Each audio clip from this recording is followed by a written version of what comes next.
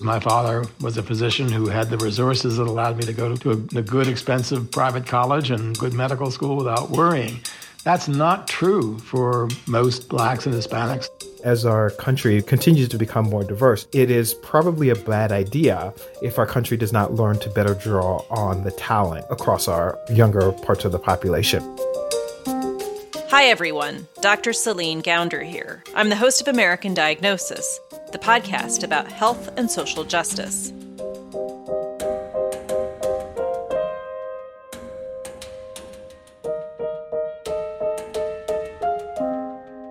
The United States has always had a complicated history with inclusion. In fact, many prominent medical colleges didn't admit their first Black students until the mid-1960s. I spoke about this with David Satcher, an American physician who went on to become director of the CDC and later Surgeon General of the United States, despite having grown up in the segregated South. Anniston, Alabama in the 40s was a difficult town, especially for African Americans. It was just assumed that African Americans did not have access to the hospital. When David was young, he contracted a serious case of whooping cough and pneumonia. David's parents asked the only doctor in town if he'd be willing to see David to save his life. Dr. Jackson, who's the only Black doctor in Anniston, came out there. And when he left, he explained to them that he didn't expect me to live. He had done all he could do, but he didn't expect me to live. But David did live, and his close brush with death inspired him to become a physician. By the time of my 6th birthday, I was telling everybody that I was going to be a doctor just like Dr. Jackson. After graduating from high school in 1959, David went on to attend Morehouse College, where he got involved in the student movement for civil rights. We were determined to be nonviolent. We couldn't defend ourselves, but we went prepared for whatever was going to happen to us. David recalls one time when he was arrested for sitting in a restaurant. I was sent to prison because by that time I was a leader among the students. And so we had planned to fill the jail. It was quite a movement to fill the jails with students. David learned a lot about mobilizing from his active participation in the civil rights movement. But despite his passion for activism, doing well in school was foremost in his thoughts. I try to make it very clear that I was a serious student. At no time did I take lightly my responsibility as a student. I often came out of jail and made one of the highest marks if they were having an exam the next day. I remember the biochemistry exam that we were so worried about. But I made the second highest grade on that exam after coming out of prison. So I was fortunate enough to be able to balance student activities with classroom. After graduating from Morehouse, David set his eyes on Duke for medical school, which up until that point had never admitted a Black student. But David was an all-star. He had great grades, he was involved in student activities, and he was popular among his peers. He was a shoo-in. And he got an interview.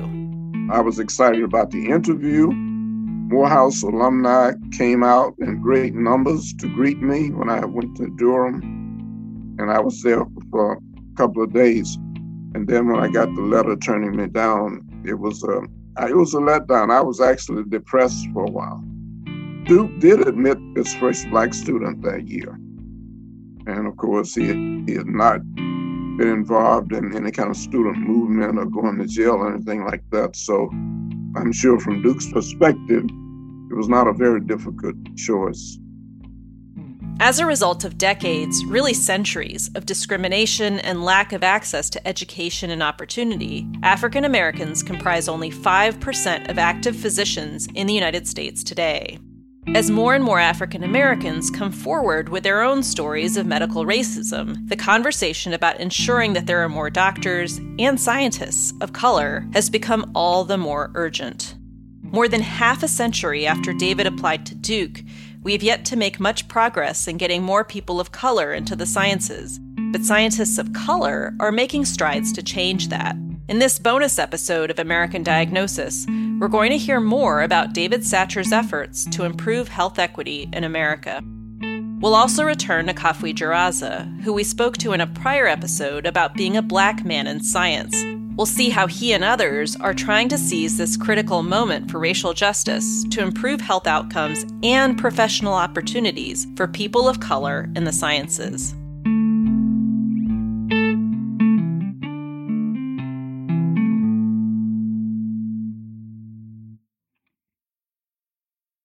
David did end up going to medical school. He attended Case Western Reserve University and enrolled in a 7-year dual MD and PhD program in 1963.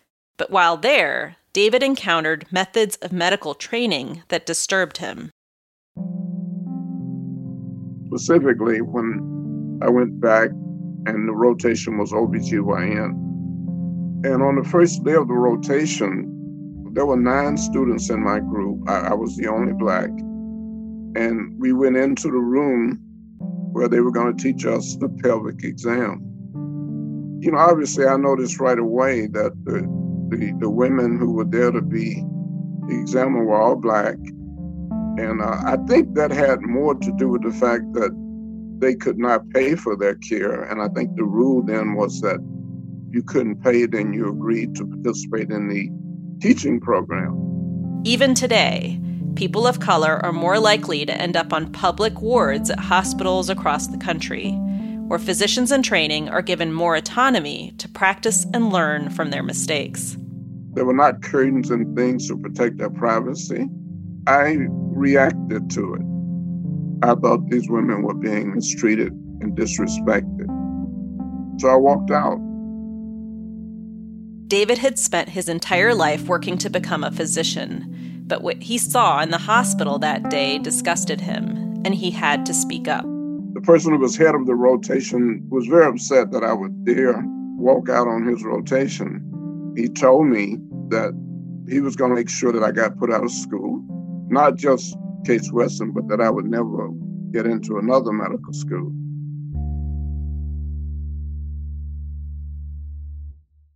David was told to go meet with the dean of the university the next morning. So when I sat down, he said, "Well, David, it seemed like you've gotten yourself into some trouble." And I said, "I guess so." David was fully expecting to be expelled.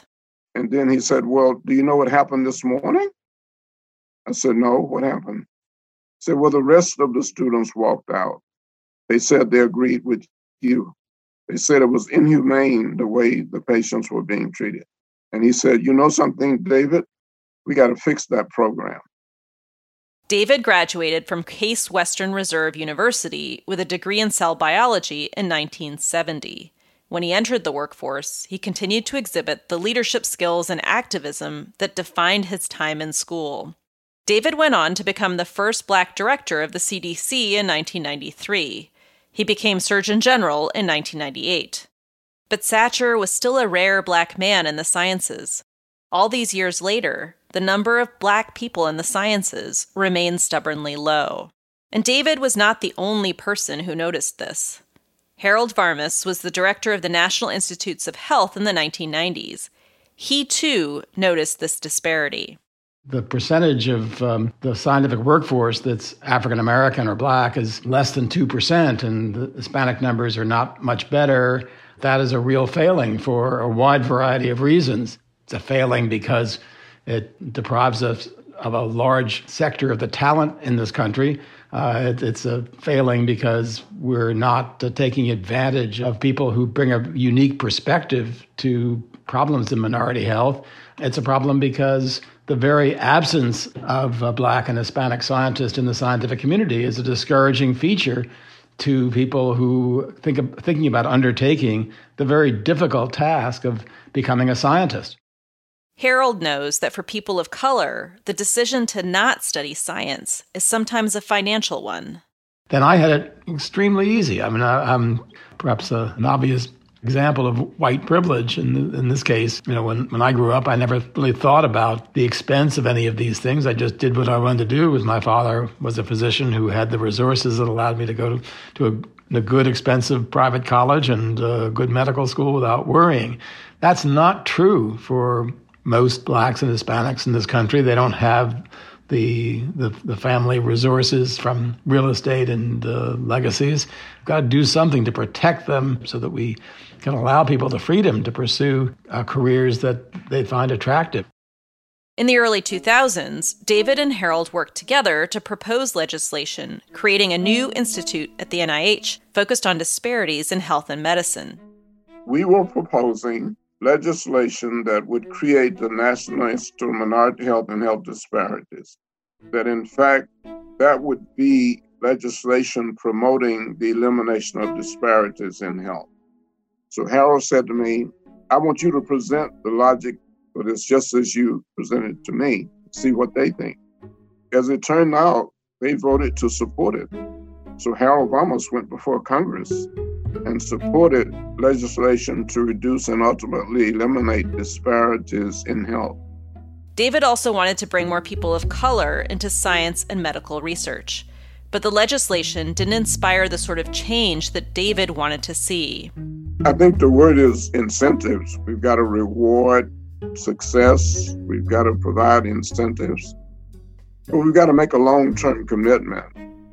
Basic to this problem is the fact that so many of our efforts are short-term, and everybody knows that as soon as there's a new administration, those efforts may go by the wayside. I asked Harold to rate the progress that's been made since he and David worked on this. Well, I think we probably deserve a C+ or a B- for work on health disparities, drawing the disparities to the attention of the public. And indeed, I have to say that the attention to those issues is at its highest point ever as a result of the COVID-19 pandemic, because everybody is seeing in all parts of the country the much greater burden of disease that's falling on people of color than on white people. And that is making a very big impression. After the break, we'll hear what Harold Varmus and another scientist, Kaf Jaraza, are doing to achieve today what Harold and David set out to do in the 1990s.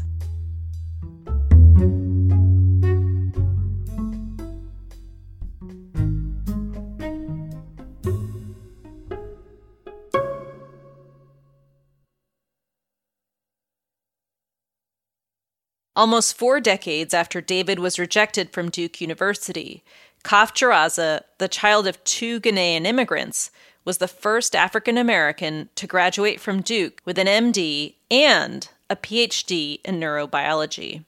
I spoke with Kaf in a previous episode about some of the challenges he faced being one of the few Black men attending medical school. So medical school was awful. And I had early intersections with faculty and advisory deans at Duke that sort of blended my experience of feeling like I was dumb, and then all of the subtext around race started showing up. You know, we would get slides and they would teach us about diseases and things we should memorize. And I would repeatedly find that people that were sick with a certain disease type, they would always be paired with Black skin. And so it really begins to pair these things in ways that I say enforce this really complicated and really insidious history of medicine and science in this country. Kaf recalls that in med school, many other students of color had to make hard choices about what fields to pursue.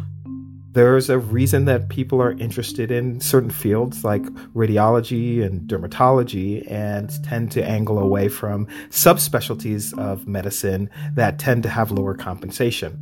Financial wealth tends to be highly correlated or associated with racial and ethnic backgrounds in this country.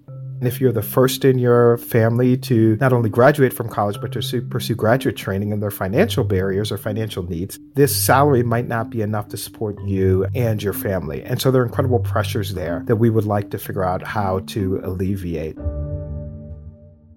Kaf made it a point to seek out mentors. One of those mentors was Harold Varmus. Harold had started following Kaf's career closely even before they met. One of the reasons I knew about Kaf is that he was one of the most prestigious graduates of a program called the Meyerhoff Program. The Meyerhoff Scholars Program strives to increase diversity in the STEM fields. Students in the program receive full scholarship to study science and engineering at the University of Maryland, Baltimore County. This group of students has been extraordinarily successful, virtually every one of them getting a PhD or an MD, many going on to have very important and prominent research careers. Over the summer, the George Floyd protests spurred Koff to start working on a paper with Harold, which stresses the fierce urgency of now to address the issues of diversity in science. I think we're at the confluence of two really important observations. One of them, and I think this was really motivated by George Floyd and the subsequent protests throughout the summer, is that this is just the right thing to do, right? So if racism is wrong, racism is present, and it's just the right, fair thing to do. I think we're also at a time where it's also becoming increasingly clear that this is the smart thing for our country to do. As our country continues to become more diverse, it is probably a bad idea if our country does not learn to better draw on the talent, the innate talent that is across our younger parts of the population. Koff wanted to work through his own personal experiences. One, I was motivated to write it because one of my own trainees was writing about her experience, and I wanted to make sure that if there was any backlash to anything she had to say, that would come upon me, right? I felt I was a little bit further in my career and could sort of bear the inevitable backlash that comes when you try to bring about change. But in writing that piece, I really talked about, some of the isolation that one goes through in science, some of the attempts that I'd made to convince people to think about things differently, and how little progress I felt I'd made in some of the change I'd been trying to advance for some time now. And I think that that's a pretty common experience across many of my colleagues that I've talked to who are underrepresented in the sciences. Apart from being uncomfortable, the lack of diversity in science actually stands in the way of the scientific process. One of the key things here is for scientists to both observe and appreciate the bias that comes along with being a human being. And in terms of the scientific field, appreciating that there's harm that comes along with that bias, but also more broadly making the case that science is in and of itself harmed when scientists don't take into account the bias that comes along with inherently being a human. Harold and Koff think financial incentives and government support will help bring about a new, more diverse generation of scientists. The biggest part of this is going to be to try to make people of color who are interested in pursuing scientific careers, make it possible for them to engage in the long training program that's required and without falling into the kind of debt that's just inhibitory to entering these careers. And that will take quite a lot of money. We also are interested in trying to provide more support for research grants that are, again, expensive, $300,000 a year, for example. Koff is preceded by many trailblazers like David Satcher, and Koff wants to pass on the baton. He hopes that with the work he's doing now, that might be possible. Now I'm really hopeful that in this moment, transformation will come.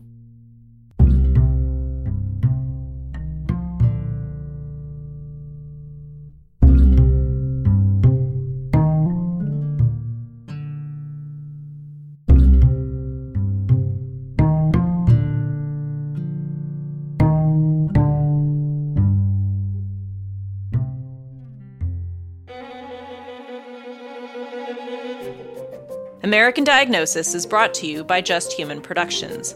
We're funded in part by listeners like you.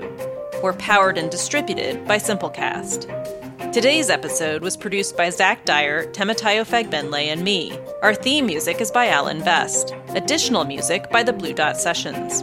If you enjoy the show, please tell a friend about it today. And if you haven't already done so, leave us a review on Apple Podcasts. It helps more people find out about the show. Follow American Diagnosis on Twitter and Just Human Productions on Instagram to learn more about the characters and big ideas you hear on the podcast. We love providing this and our other podcasts to the public for free, but producing a podcast costs money, and we've got to pay our staff. So please make a donation to help us keep this going. Just Human Productions is a 501c3 nonprofit organization, so your donations to support our podcasts are tax deductible. Go to AmericanDiagnosis.fm to make a donation. That's AmericanDiagnosis.fm. And if you like the storytelling you hear on American Diagnosis, check out our sister podcast, Epidemic. On Epidemic, we cover the science, public health, and social impacts of the coronavirus pandemic. I'm Dr. Celine Gounder. Thanks for listening to American Diagnosis.